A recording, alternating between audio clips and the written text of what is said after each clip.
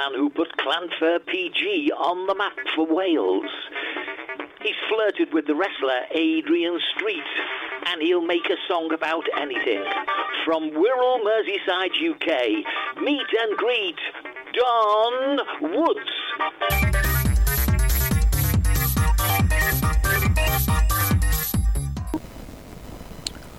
Well, once again, there we go. Oof. Once again, I have a very, very weird day of technology. It would appear, by the way, once we get this sort of storm brewing, I look on the mountains and I see the grey clouds all stacking up, and I'm thinking to myself as I'm getting out of bed, heck, I'm going to have problems making my Skype contact with Don Woods today in the UK. Let's find out, is Don there? And Don, can you hear me? And can I hear you, more importantly? Can you hear me, Mother? Can you hear me, Mother? I'm here. I can hear you, Mother. Okay. All right, well, as I say, strange times and very testing times. It's been that way here for the last week, and we've got storms in the offing, so I suppose really that's just part and parcel of working with the technology from a distance. Because you are quite a way away, aren't you? Yes. I'm on Wirral. Yes. Some people know it as the Wirral, but then again, we don't say the London or the Spain, although they do say, of course, in Spanish, El Chelsea. Come up. I can see you. I can see you now. Well, I can see something. Move your camera around so I can see your face. Oh, turn it off again. There we go. That's it. I can see you now. Okay. Right, well, so let's go to a controversy now. Not that we caught controversy, but this is where we're starting. Well, yeah. There's been a bit of controversy over the treatment of the eco-warriors who have decided to block the motorways in order to save the planet. You see, this is what we've got to put up with. The news showed them being dragged off the road by a bunch of, I assume, volunteers, while the police looked on. You couldn't make this stuff up. It was like a comedy show. It was like a comedy sketch, honestly. And the problem in this country is we have to always find someone to blame for everything. Someone's got to be to blame. Then we're happy then when we found someone to blame. You know, what we need to understand is no two people are the same. You please one while upsetting the other. Plus the fact that some are still evolving, and you can't legislate for idiots. So whatever government is in power, half the nation will agree with their policies, the other half won't. So there's never an answer. You know, I mean, this eco-warrior thing, you should have seen it. You know, they were sitting on the motorway, these fools. I don't quite know why. I don't know. I suppose they're stopping people driving around. I don't know. But they were dragging them off by their coat collars. And one fella must have been, he was an old fella. You know, I don't know what it's got to do with him. I don't think the planet changing will worry him. He must have been about 80 odd. And he was dragging him off by his collar. You know, it was ridiculous. It just looked awful. You know, of course, the news are delighted straight there with the camera, you know, with all the bad things.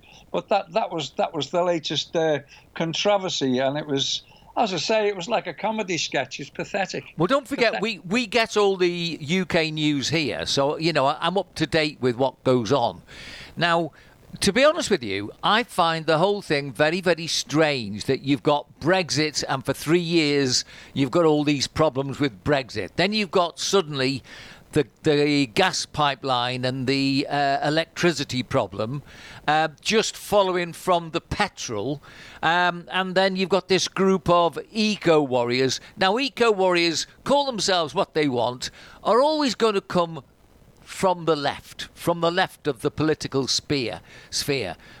Spear, there's a good Freudian slip there, because what they are doing is they are throwing really big difficulties at the government. Now, I'm not a Boris Johnson fan. In fact, he really does bumble on. And I'm not very much a fan of the Conservative parties in general, as I see it at the moment, because basically I don't see the very, very top people who've got stacks of money. They've got money in a horrendous way, and yet everybody else is suffering. But I do think it's a bit too much of a coincidence that you've got a petrol problem. You've got the eco-warriors all out. You've got the petrol shortage and, trying to solve that. All coming at the same time, which just happens to be at the time of the party conferences. Plus, the BBC are always there to make sure that you get whatever pictures they decide to show you. And I do feel... From, for example, watching the TV at the moment, it would almost be that you'd expect to see England completely and utterly an African nation before very long. I can't understand. Even the adverts, they're all going potty. It's almost like every single person in the country is now switching to becoming of a different race. And, it's healthy that you have a bit of everybody. But at the moment, it's about a 2-to-1 situation. Every advert seems to have been remade with people of different racial origins who are basically now the stars and the main protagonists of the adverts. Everything's gone potty. And whilst all this has gone on, you said something a long time ago, and I totally agreed with it at the time. I see it even more clearly now. The problem with weather and everything else is it's cyclical. So therefore, at the moment, we're going through some sort of change. We had in the past ice ages. We had all sorts of different periods of time. And, for example, am I right in assuming that there's a volcano spewing out CO2 like nobody's business at the moment? Because I don't see the BBC really reporting this. They're more... Oh, they did. They did. They had a reporter standing there saying, look at this, it's spectacular. He didn't mention people were losing their houses and having to leave the country, panic. It was spectacular. That was the report. So they did report on it for about 2 or 3 minutes. The fellow standing there with it in the background saying how spectacular it looked. Forget all the people who are suffering and trying to get out of the houses and trying to save their own lives and the lives of their families. Forget all that. It was spectacular. There's your reporting. You see, your problem as well is the newspapers. You see, nobody's buying newspapers now. I don't know anyone that buys a newspaper. No. Because everybody goes on their phone. Yeah. So the newspapers are panicking. Yesterday, the Daily Mail comes up with, there's still panic buying. No, there isn't. There isn't a shortage of petrol at all. There's not a shortage at all. There's a shortage of HGV drivers, which has been solved. I went out yesterday and got some juice, no problem. But the mail, and there's going to be a shortage of food. This is to make people buy the papers to see what's going on, because they haven't got any readers now. And then they can say, oh, yes, everyone must have read our article because they're all out panic buying. You can advertise in our paper. That's what they're trying to do, because the papers are finished. It's over with newspapers. Well, I think there's part of it, Don. I think part of it's the newspapers and the media. But I think the big thing is, you see, they're trying to undermine democracy. That's what's going on. There's a huge battle going on. There's this great reset, which is an international I don't know whether it's a conspiracy or a cooperative movement that are trying to change everybody's way of working, thinking, acting, everything. I mean, we've got the pandemic going on at one level where everybody should now be fairly aware that there is a really nasty virus which basically is the worst type of flu you can get, and it kills people. But in terms of the numbers of deaths, they can't really contrive any more on that one. So now they're looking at other angles. And for example, you didn't have any HGV drivers. Now, because all the heavy goods vehicles are being manned by other people, they've all come off public transport. Apparently, these are now going to be a terrible shortage of people to drive the public transport. So what they're doing all the time is they're moving the goalposts. And going back to La Palma, the volcano that's erupting, what they don't dwell on is the fact that obviously the banana crop is very, very important, and obviously that's really, really important to try and keep that going for those people that rely on that for their existence. And also for the people that live on the island, these volcanoes spew out very, very virulent particles, which apparently, if you haven't got a mask on, then you are in deep trouble because it's breathing into your lungs.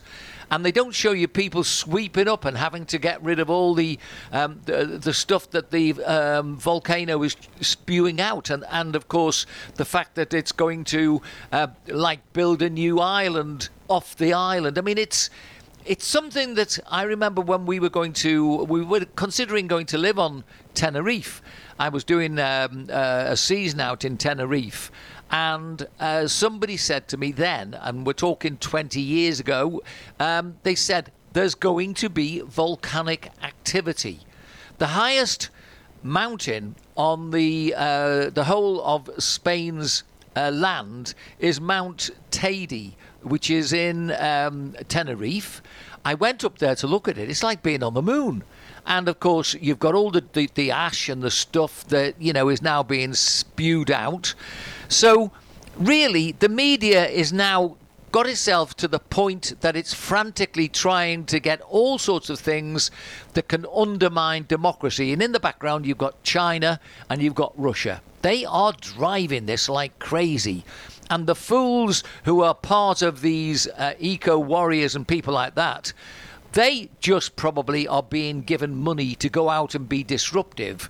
And if you look at these guys who are being interviewed, who are leading this eco-warrior nonsense, they are actually people who are telling everybody else what they should do, and they're not doing it themselves. It's come out in radio interviews when they've been invited in. And when people look at why everybody's acting so stupid, since the 80s, since the London School of Economics in the early days, even in the 60s, all teaching has gone left-wing in most of the colleges. How do I know? I worked in colleges. I remember going to try and find a place at a college in Plymouth, one of the university outposts. And I was going to do this particular course, and they said, do you want to do a fourth-year social working course? I said, no, I don't. And it was almost like I was a heretic for not wanting to do that sort of course. There's something been dramatically wrong with the whole of the British system for a long time, because underneath, where people don't see what's going on, the communists on the left and the extremists on the right are busy ferreting around trying to create trouble. We've got the same in this country. But unfortunately, Spain doesn't see it quite as clearly. Don, I've gone on for a bit, and it's not good, but the eco-warriors, they're being motivated by somebody, the same as Black Lives Matter. I'll bet you there's a connection. If you look for it, there'll be a connection. You see, the thing is, with the papers, they're an example of things that are fading. Like the music industry. Tapes faded, and then CDs came in, and that was the end of vinyl. It's making a bit of a comeback, but You see, the papers are now panicking because it's about money. They're going to lose money. So they're trying to create something that isn't happening. You know, like yesterday, the Daily Mail, as was saying, there's going to be a shortage of food in supermarkets. There's going to be they're still panic buying pets. They're not. You know, it's false news. Now, if you were to say something like that to upset people, it was racist. If you make a racist comment that upsets everybody, it's an offence. You know, if you make a sexist comment that causes an outrage, it's an offence. This is an offence, saying things like that. Fake news. And the Daily Mail's a load of rubbish anyway. But personally, I don't know anybody that buys newspapers now. I literally don't. And I'm sure people do, but I don't know anybody that buys them. And you know, people look on their phones now. They're forever looking on their phones at the BBC.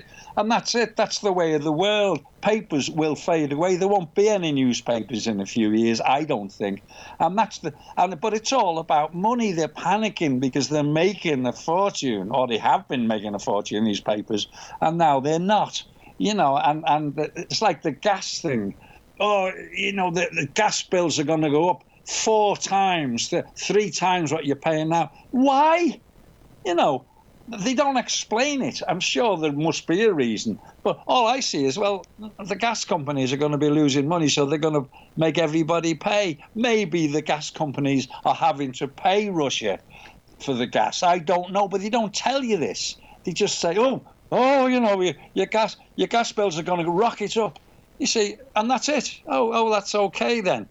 And people accept that, but they don't explain why. They should have someone on saying this is the reason why, you know, instead of saying don't wash your clothes so much and stupid comments like that, you know. Anyway, after creating a panic with the ridiculous reporting on the petrol crisis, which caused totally unnecessary panic buying, the media have found something new to frighten us all. Surprise, surprise, you know, there's going to be a shortage of gas, which could, in inverted commas, affect many of us on the poverty line. This is what we get now, the poverty line, as our gas bills will probably treble.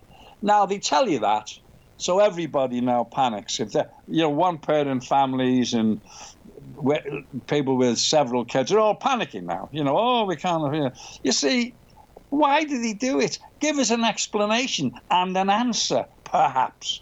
You know, they're so. Well, it just makes me sick. You know, I'm not quite sure why they're going to treble. You see, that I need to know why. And you know what I'm saying, Vince? It's the media.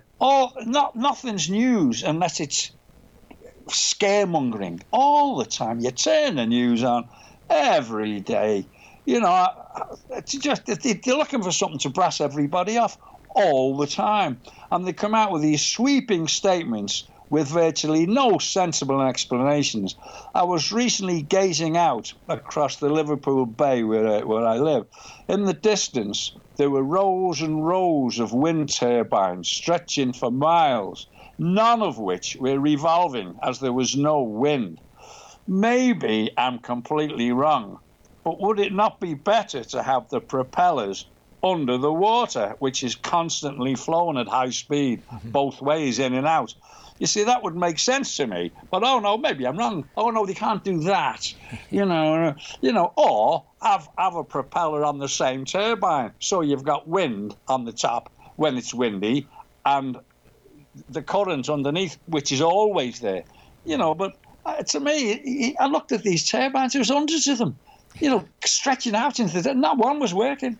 Don, we've done our radio interviews, and it's the best part of 20 years that we've been doing this, looking at certain things.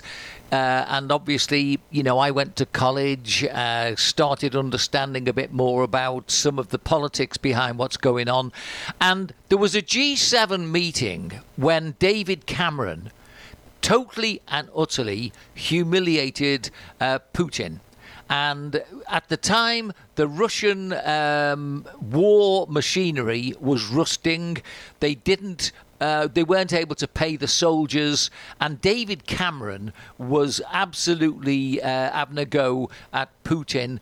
And I said to myself at that particular time, I know what, because Putin is a judo player, and I've got to know another idea of how people who play our sport operate. It's like chess. You do something, so you, David Cameron, make me the president of a fine Russian nation in front of all the G7 members and also the whole of the world watching. You humble me.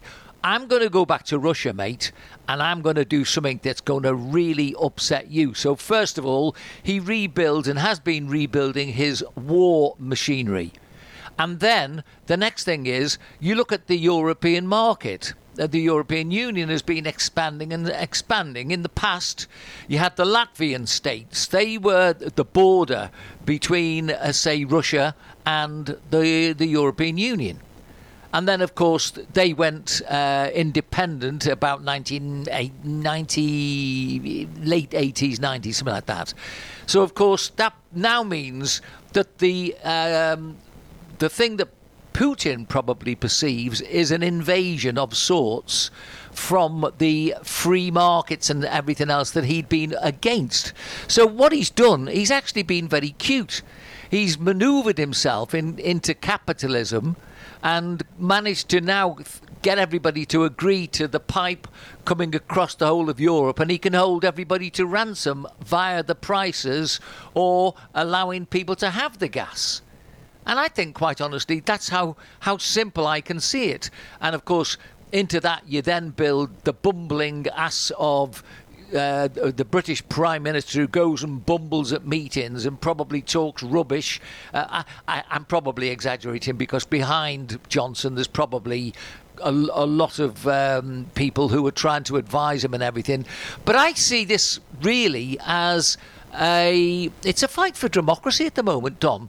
Because quite honestly, don't forget, what we're seeing people doing in the shops with the panic buying is classic for what we saw in Russia. You couldn't buy a car. You couldn't just go and walk into a showroom and buy a car when we were in the 60s. Russians couldn't do that. Now they've all had a taste of how capitalism works. So Putin is now caught between seeing what's the best way to get his own economy great again. He's got China as his mate just around the corner. They're flexing their muscles and talking about taking over and invading Taiwan. It doesn't look good. And I think, quite honestly, the forces of evil are gathering everywhere. I just think it's horrible. I hope to goodness I've got this wrong, because I've looked at it for a long time, Don, and your face tells me that we better move on to the news presenters who are coming under fire. What do you mean my face tells you? Well, you see, the trouble is here, this country is a nation of moaners. You know, the whinging Brits, as the whinging Poms, as the Aussies call us, which I find highly racist, by the way. And but you see, we're a nation of moaners. That's the problem. And we moan, but nobody does anything about it. Probably because there's nothing you can do. So, you know, I'm not really in that category. I just laugh at half the things, because you read the news and these panic things, it's gone in a week. Then there's something else, you know, because they never mention COVID now. That's it. Anyway, the news presenters have also come under fire, mainly for taking over, talking rather over politicians who are trying to answer questions thrown at them. You know, this I mean, all of a sudden they come under fire. This has been going on for years and years. The presenters, in their bid to make a name for themselves, seem to forget viewers have to watch this ill-mannered behaviour. And there's nothing worse than two voices coming out of one speaker, you know, on your television. Nothing worse. And the standard phrase is, just answer the question. So Piers Morgan, before his fall from grace, was a prime example. You know, we went on and on for months about Boris Johnson refusing to appear on his programme. I wonder why.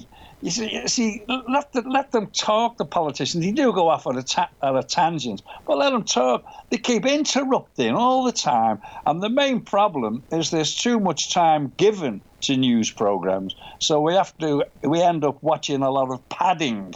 This is the trouble nowadays. As I've always said, you can't please everyone, but it would be nice now and again to actually please somebody.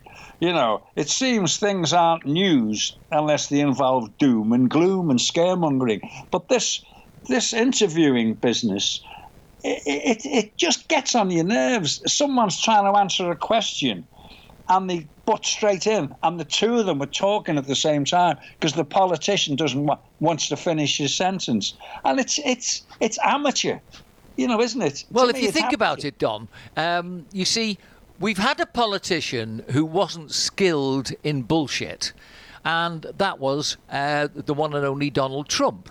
Now, love him or loathe him, he wanted the best for his country. And basically, he was very, very clumsy in the way he spoke. He wasn't a skilled politician who's been to hours and hours of telling us the same nonsense about nothing, so that you then, you know, need to butt in every now and again and get him back on track. I mean, I watch Question Time as much as I can because it keeps me in touch with the way people are thinking and talking in the UK. And quite honestly, I watch, is it Moira Stewart thing? No, I can't remember the lady's name now. But, I mean, she just doesn't control the panel. They talk rubbish. They go round and round in circles. And, of course, the thing is, you see, I think a lot of this is all about creating smoke screens. Now, I have consistently kept to a theme, which is there is a website. It's called Agenda 2030 at the moment, and they keep updating it. The politicians are telling you what's going on in every country. I'll bet you probably haven't been to see it, but I do, because basically, you know, I'm not trying to spread misinformation or anything like that. I'm trying to make sure I tell you the right thing. For example, if you saw yesterday's news bulletins, you would have seen 1,000 people came across the channel. And you get the nonsense spoken that it's because Britain aren't paying France enough money to stop the people coming across. Sorry, you put your naval vessel in the middle of the channel and you stop the things and make them go back. You are being not invaded. You are accepting thousands of illegal immigrants every day. So why are you doing it? And there is an answer for you in that paper. Your government, the same as governments in most of the countries around Europe, need more workers. Why do they need more workers? Because the numbers of pensioners is going up and the number of workers is going down. You said it before, life is changing all the time. And so once you get to know really a little bit more about what they're trying to do, all this green stuff, the eco warriors, the petrol shortage, all that stuff is all part of a green campaign, which if you go to the website, you'll start seeing the links that I'm pointing out to you. Agenda 2030. It gets updated on a regular basis, and it tells you what collectively the United Nations, etc., are trying to do. I'm not making this up, Don, believe me. Yeah, whatever, yeah. You see, what you have here, we have poverty. People can't get jobs. There's loads of jobs. But see, I always remember when I started work, it was in the town hall when I left school, went into an office, hated it, and it was awful. But I was talking to a chap in the office, I always remember this, and he said, my son's, he can't get a job. He's 18 and can't get a job. I said, well, there's jobs here. He said, he wouldn't work in an office. You see, that, and I always remember that, he wouldn't work in an office. Can't get a job, got no money, but he wouldn't work in an office.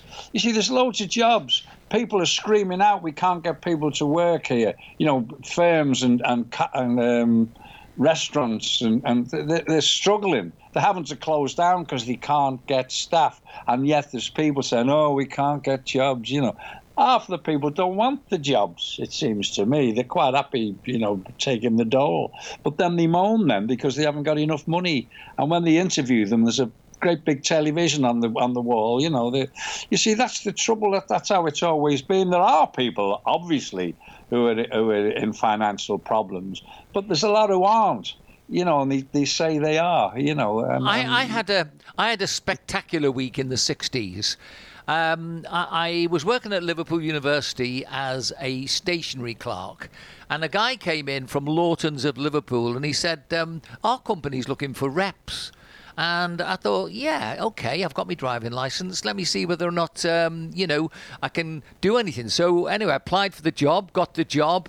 I started on the Monday, and basically I was just sort of used as cheap labour. And then I get a phone call while I was in the warehouse picking out stock, putting the orders together. And the boss tells me, or I get a message, you've to go and get some lovely soapy water and clean the boss's car.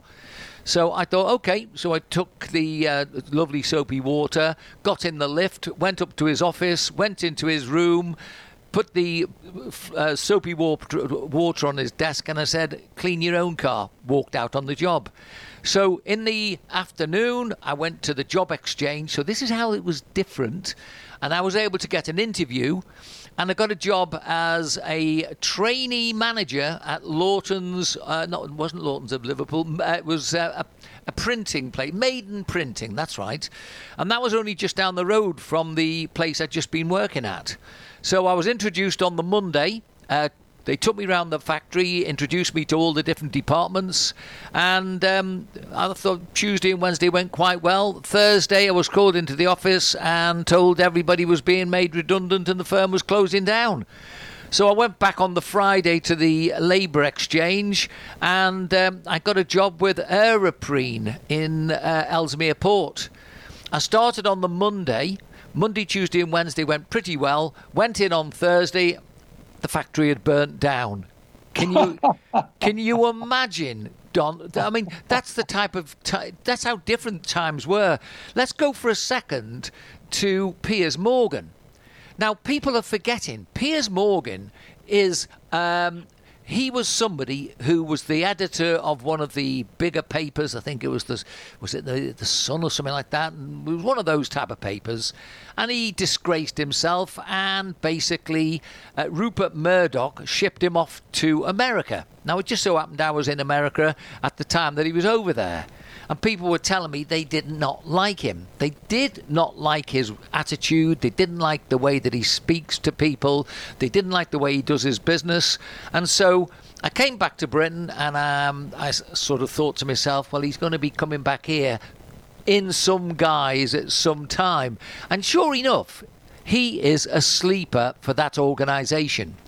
Because who else would walk into a top TV job and do the sort of things that he does and gets away with it? Very, very few. Quite honestly, he had some great interviews with some great artists, Cliff Richard, Shirley Bassey, people like that. And you'd watch them at the interviews with the stars. You always enjoy to see what they've got to say, not the presenter. There would always come a point with Piers Morgan where he would start pushing on somebody's sexuality. And I do remember one particular day, Cliff Richard turned around and told him, it's none of your business, forget it. And he got a round of applause from the audience for that. All right, look, while I think on, did you watch the Tyson Fury fight? Oh, do you know, listen to this. I woke up at, as I usually do, about 6:30. I wake up at 6:30 every morning. And I don't want to get up at 6:30. So I put the television on. I've got a television. So I put that on for 20 minutes, to sort of clear my mind. Because when you wake up at 6, there's all sorts going on in your head. So I clear my mind. I thought, it was just reporting on the Tyson fight. And it said, and it went 11 rounds. And he knocked Tyson out, and Tyson got up and knocked him out, and I'm thinking, yeah, but who won? And it went on 11 rounds. It was an incredible fight. Right, now it's over to such and such or some other news. So I went on to the sort of side thing, the red button, And I thought, I'll click, this is the BBC, I'll click on the news, which I always watch anyway. I don't watch the news generally. So I thought, I'll type in boxing, right. Let's see who won the fight. Tyson Fury has a big argument with Wilder because they're going to be fighting each other next weekend. This is on the Sunday, right? They're going to be fighting each other next weekend. They haven't altered the news. So I thought, who won the fight? So that was it. 7:30, I thought I'll tune in again. So I fall asleep again, wake up about just after 7:30. Same again. And it went 11 rounds. I still didn't know who won the flaming fight. Anyway, I had to ring my son up at I think about 8:30 when he usually talks to me in the morning. And I said, who won the fight? Oh, for goodness sake. And he had to look on his phone. He said, Tyson. I said, oh, there you go. But that was it. They go on and on about it, but they should have said at the end, well done. Well, Tyson. I was up at. I actually got a phone call at 5:30, and so I was up at 6, and it was about round 8. So Fury had been knocked down, then he'd knocked the other guy down. It was brutal, and I've got to say, it was a bit like watching licensed thuggery. Because it wasn't like, when you used to watch Muhammad Ali and some of the other guys, you could see the artistry. I quite like Tyson Fury because I do think he tries to say some nice things, actually. He's a nice fella. He does seem a nice guy, doesn't he? And obviously, the other guy, I don't know much about him. All I do know is that obviously he had a bit of a problem with Tyson Fury's weight because he was about 19 stone. I think the other guy was about 17 stone. Huge guys. But as a fight went, it was a good fight in the respect of exciting, and you always knew that there would be a big punch probably to come in the next round wherever you were watching. So, I enjoyed the fight, and I thought that when you listen to Tyson Fury, I think he is down to earth and quite a nice guy, and so I was pleased he'd won.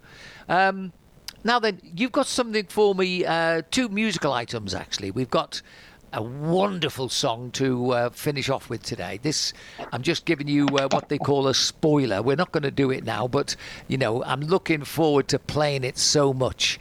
And and on the lighter note, tell me about Frank Sinatra. Yeah, this is just an example. I mean, you see, talking politics, I don't know much about politics, mainly because I'm not remotely interested, basically. I just watch it and nod my head and just go with the flow. You see, because there's nothing I can do about anything. But what I do know about is music, because I've always been into music from when I was a kiddie and played in a band for 60 years, whatever the hell it is. You see, Frank Sinatra, right? I know he was admired and idolized by many, but he was never for me. I found his voice very dry, as opposed to Bing Crosby and Pat Boone, for example. I like crooners. I do like crooners. I've always have.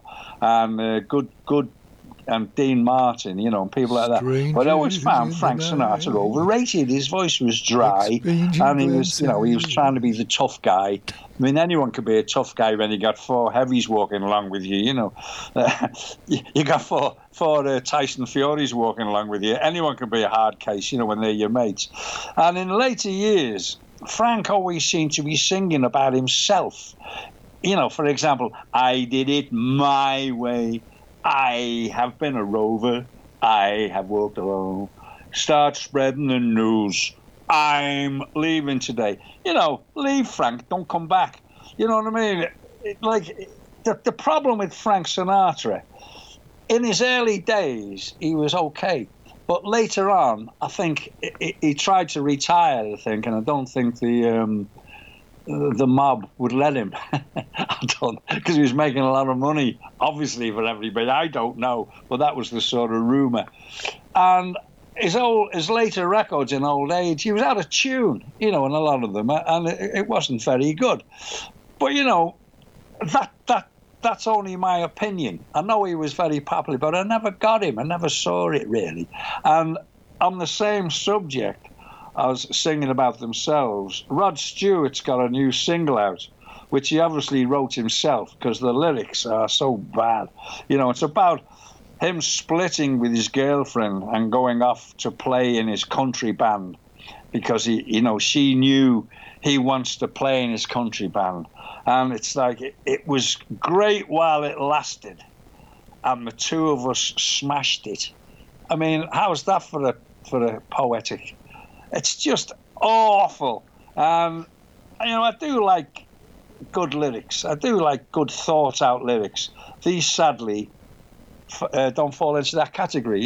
I'm not a fan of Rod Stewart either. I know he's popular and I know he's had hits, but I just don't really get him. I remember him when he fancied himself when he was young, and I've got to like somebody. I've got to like the person as well as the voice. Okay. So that was it. Frank Sinatra. That will go down well with people who are big fans, but that's only in my opinion. I never rated him from the very beginning, and that's it. Okay. So there you go. So I went to Palm Springs, spent quite a bit of time in Palm Springs, and my contacts over there took me around all the different places that are great to show visitors, where Frank Sinatra, Dean Martin and the Rat Pack used to go and have their late night parties and places like that. And, it was really interesting for me. So I quite like Frank Sinatra. I certainly didn't dislike him. I liked him in some of his movies. Bit contrived, of course. I didn't have the same reasons for liking or disliking that you might have done. So on one of my later travels, I think it was about 2012, I decided to go and have a look at where he was buried, because I'd never been to the Palm Springs cemetery. You don't expect to. And as you drove out of town and towards where the cemetery is, we pulled in, and there were these massive, great mausoleum for different people, obviously with huge amounts of money, who had been buried in these different places. But I couldn't find Frank Sinatra. So I asked somebody, I said, look, I've looked around all these massive, great statues and mausolea and all these different things that, represent the lives of famous people. This guy said, well, he's not buried here. This is the private Palm Springs cemetery. There's the public one on the other side of the road. That's where you'll find Frank Sinatra. So we went to a more sort of, I won't say humble, because obviously, it's not really the sort of description that you'd put to it. I went into the office and I said, I would like to see where Frank Sinatra is buried. And this lady described where it was. We drove about 3 avenues down into the cemetery. Again, there were great big monuments to the war dead and things like that. And then just on the floor was a slab. And it was telling us that this was where Frank Sinatra is buried. In a very, very humble place.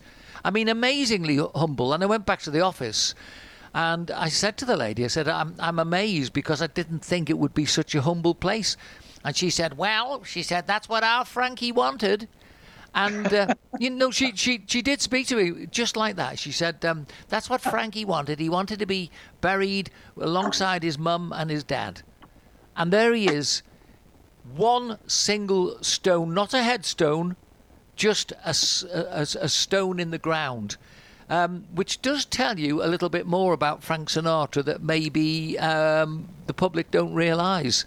I was very, very, very surprised with that one. I didn't dislike him as a bloke, I just didn't like his voice. You see, people used to say, the way Sinatra does it. You see, a lot of people with singers, they say, he can do no wrong. It's like John Lennon, really, John Lennon becomes famous, and whatever he does, people accept that it's great, and it isn't. Some of it's rubbish, Oh, Yoko and stuff like that. It was rubbish, but you see, that was Sinatra. Oh, Sinatra can do that. The way Sinatra does it. You see, to me, it wasn't that good. It's only my opinion, as I say. It's. I always found his voice dry somehow. See, Bing Crosby had that. He had that he had that sort of timbre in his voice. Sinatra never sort of had that. I don't know, maybe. But as I don't dislike him. Don't know him. Hey, it's cool. Horses for courses, long live the difference, I mean, I've got to say, I watch various people talking on these chat shows and exalting certain musicians, especially maybe if I'm watching Jools Holland, because I like him, and I do like his programme, because you see very, very different types of music. And he showed Radiohead, and there was this guy from the Foo Fighters being interviewed, and he said, well, this particular, whatever the number was, showed you that they were going through some sort of renaissance, and that the music is just mind-boggling and blah-de-blah. Anyway, this Radiohead track, you could see the fellas playing, and it was awful, Don. I mean, it was transparently bad. But then, don't forget, this is only my opinion. So whatever I say is subjective. And really, have I got the right, just because I work as a DJ, to criticise somebody else's music? Well, I would say if I didn't play music as well, certainly. But because I do play guitar, play harmonicas, and I play keyboards, I think I've got a little bit more license to be a little bit more critical. And you, because you write songs and because you perform songs, you've got the right to be critical. So that's why I listen to what you say and try to take it in and follow it through by looking at things. I think because you're in music and because I've seen you play and we know each other's work, etc., those that don't know Don Woods might think, well, that's a bit outspoken. But, but that's the difference, you see, Don. I know you, and I know your pedigree, and I know why you think the way you do, because you've explained it to me. And the sad thing is, when I watch national TV, and I'm watching somebody who I do rate, I think Jools Holland's terrific, but then when I watch him talking to this guy from the Foo Fighters, telling me that this Radiohead stuff is wonderful, and then I watch it, and I'm thinking, well, I didn't say anything because my missus was watching as well. So I thought, well, I won't say anything. And Anne looked at me and she said, this is rubbish. And I thought, well, yeah, that's somebody that doesn't play music that can also spot it. Something is not right. Look, instinctively when things are not right. I'm going to read you a headline. It's up this morning. No further action will be taken. Met Police reveals it has dropped its investigation into claims Virginia Roberts was sex trafficked into London by Jeffrey Epstein when she was 17 and forced to have sex with Prince Andrew. Apparently it's all being dropped on Prince Andrew's hearsay. Now, if it was you and if it was me, there's no way you'd just get it dropped because you're Don Woods and I'm Vince Tracy. I mean, that's ridiculous, isn't it? Yeah, well, again, I've got a little time for the Royals. They're there. They don't affect me. They had a thing on this morning with Prince Charles walking through his garden with his hand in his pocket, pointing round at everything like he does. His garden is like, it's massive. I mean, so you just accept this. I mean, he's going on about the ecology. These plants could die and all. I'm thinking,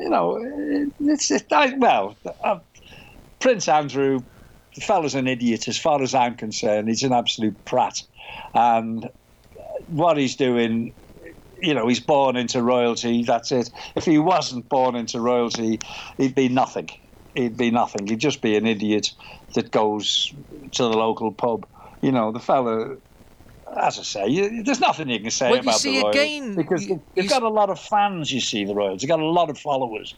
And you see, Lady Diana, when she sadly died or got killed, thousands and thousands of people are throwing flowers down outside the palace. They didn't even know her, but see, we're a nation of followers. And a lot of people will be delighted that Prince Andrew's got off with this. But as you say, you and I wouldn't have got off with it. We'd have been lambasted, if we did that. Not that I would do it anyway, because Don, I've got better things to do. I'm probably getting to the stage where, I don't want to bore you, but you see, I see on the other side of the screen the Queen as worshipped in public. And I see a very sad lady of 95 who basically has been one of the cornerstones of Britain. I mean, you can't really fault what she's done for Britain, although probably because as a mother she's had to spend more time with the state than with her family. She's probably paid the penalty for that. Now, the trouble is, you see, I left the United Kingdom, and I was never an anarchist, I was never an activist, but I didn't particularly like what I saw with the royal family. When we left, I was convinced that Princess Diana had been bumped off, and the reason why was because we'd been in France, we'd been in that auto underpass where she was killed. There was no need to kill her. And then working around the people who are some of the people that were involved with Duchy College, where I was working as a lecturer, and you could see the way Prince Charles is, and then you think to yourself, hang on, this guy is supposed to be the head of the church if the Queen dies, and yet he's got a mistress. I mean, the trouble is, all these people want the cake and eat it. They're never happy to just be working hard, get their money and just get on with their lives. They're then busy telling everybody else what they've got to do.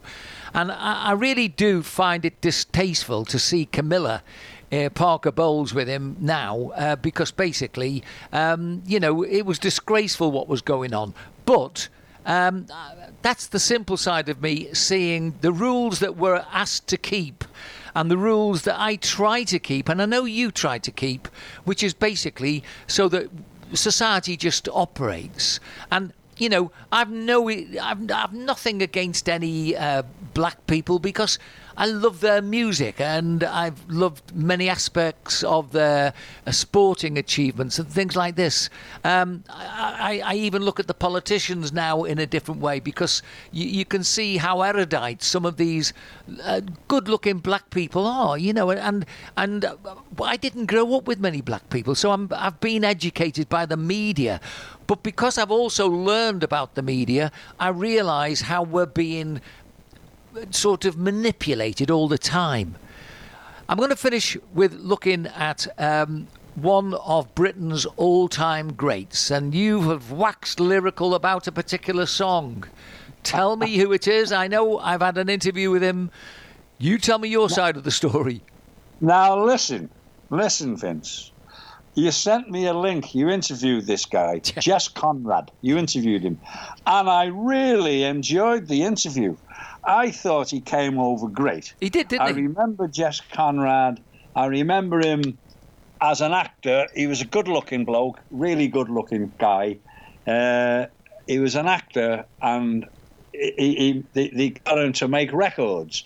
Very, very interesting, that interview you did with him, because he went on about the Telstar film with who was the chap? Joe Meek.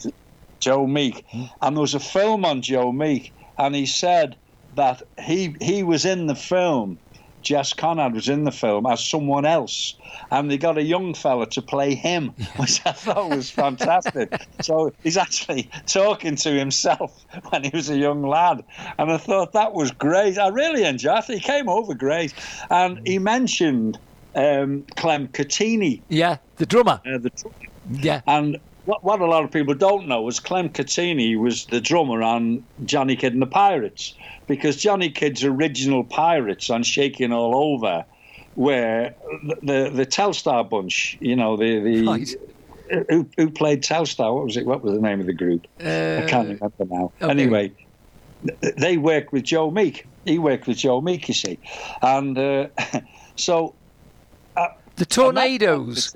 Eh? The Tornadoes. Tornadoes, yeah, the Tornadoes. So Johnny Kidd's Pirates became the Tornadoes, which a lot of people don't know. And then he got the other Pirates in with Mick Green and them. But I thought Jess Conrad was great. But I met Clem Cattini, which is a little aside, when I was on the Floral. He was on the same show. And I got chatting to him. And I said, that drum break in Shaking All Over, I said, it's horrendous. I said, it's so difficult to do. And he said, that's because it was a F-up. He said, at the time. I said, what? He said, I came in one beat too early. And I said, well, we'll do it again. And he said, no, leave it. I said, thanks for telling me. I said, I've been about 40 years trying to get that right with the band. Oh, lovely.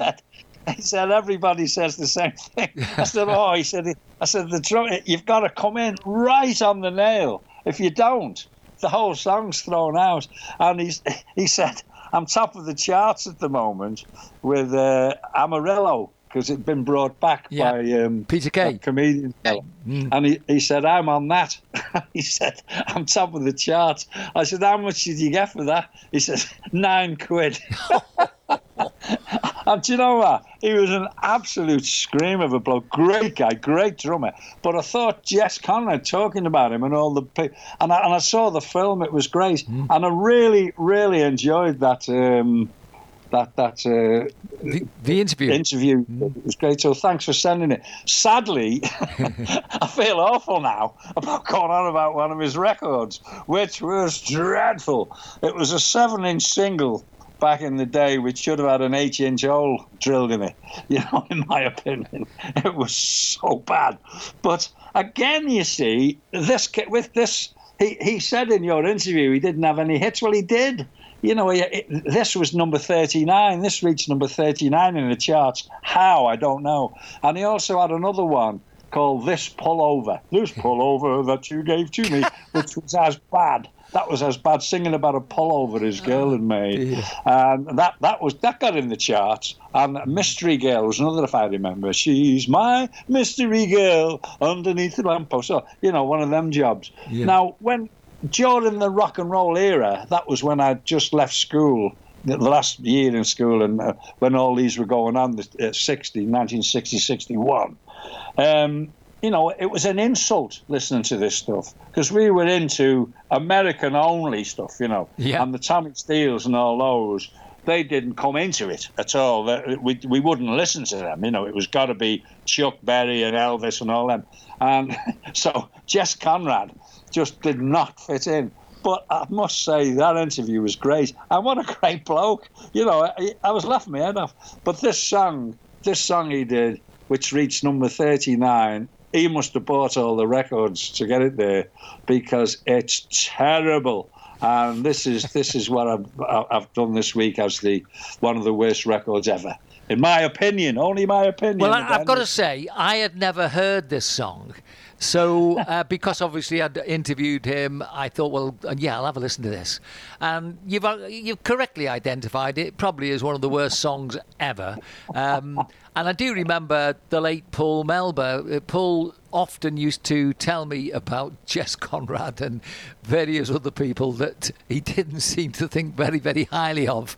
So I had a lot of inside information, and, because Paul was a big star and worked at the top end of the business, some of the things he told me about certain people, I don't go there because, it's sort of, it was privileged information. But, okay, well, we'll finish off with you doing the perfect introduction, as you normally do, by the way. I see you've got the hang of this now.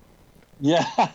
Well, I'll say one thing about Jess Conrad. He came out with something. He was on, about 4 or 5 years ago on the Floral Pavilion here.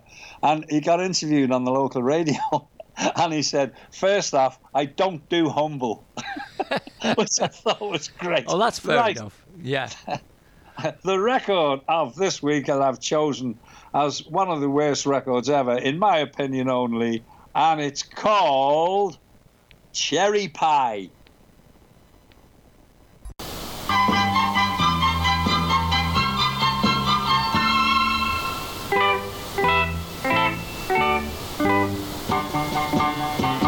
La la la, la la la, whoa whoa whoa, la la la, la la la, whoa whoa whoa, cherry, cherry pie,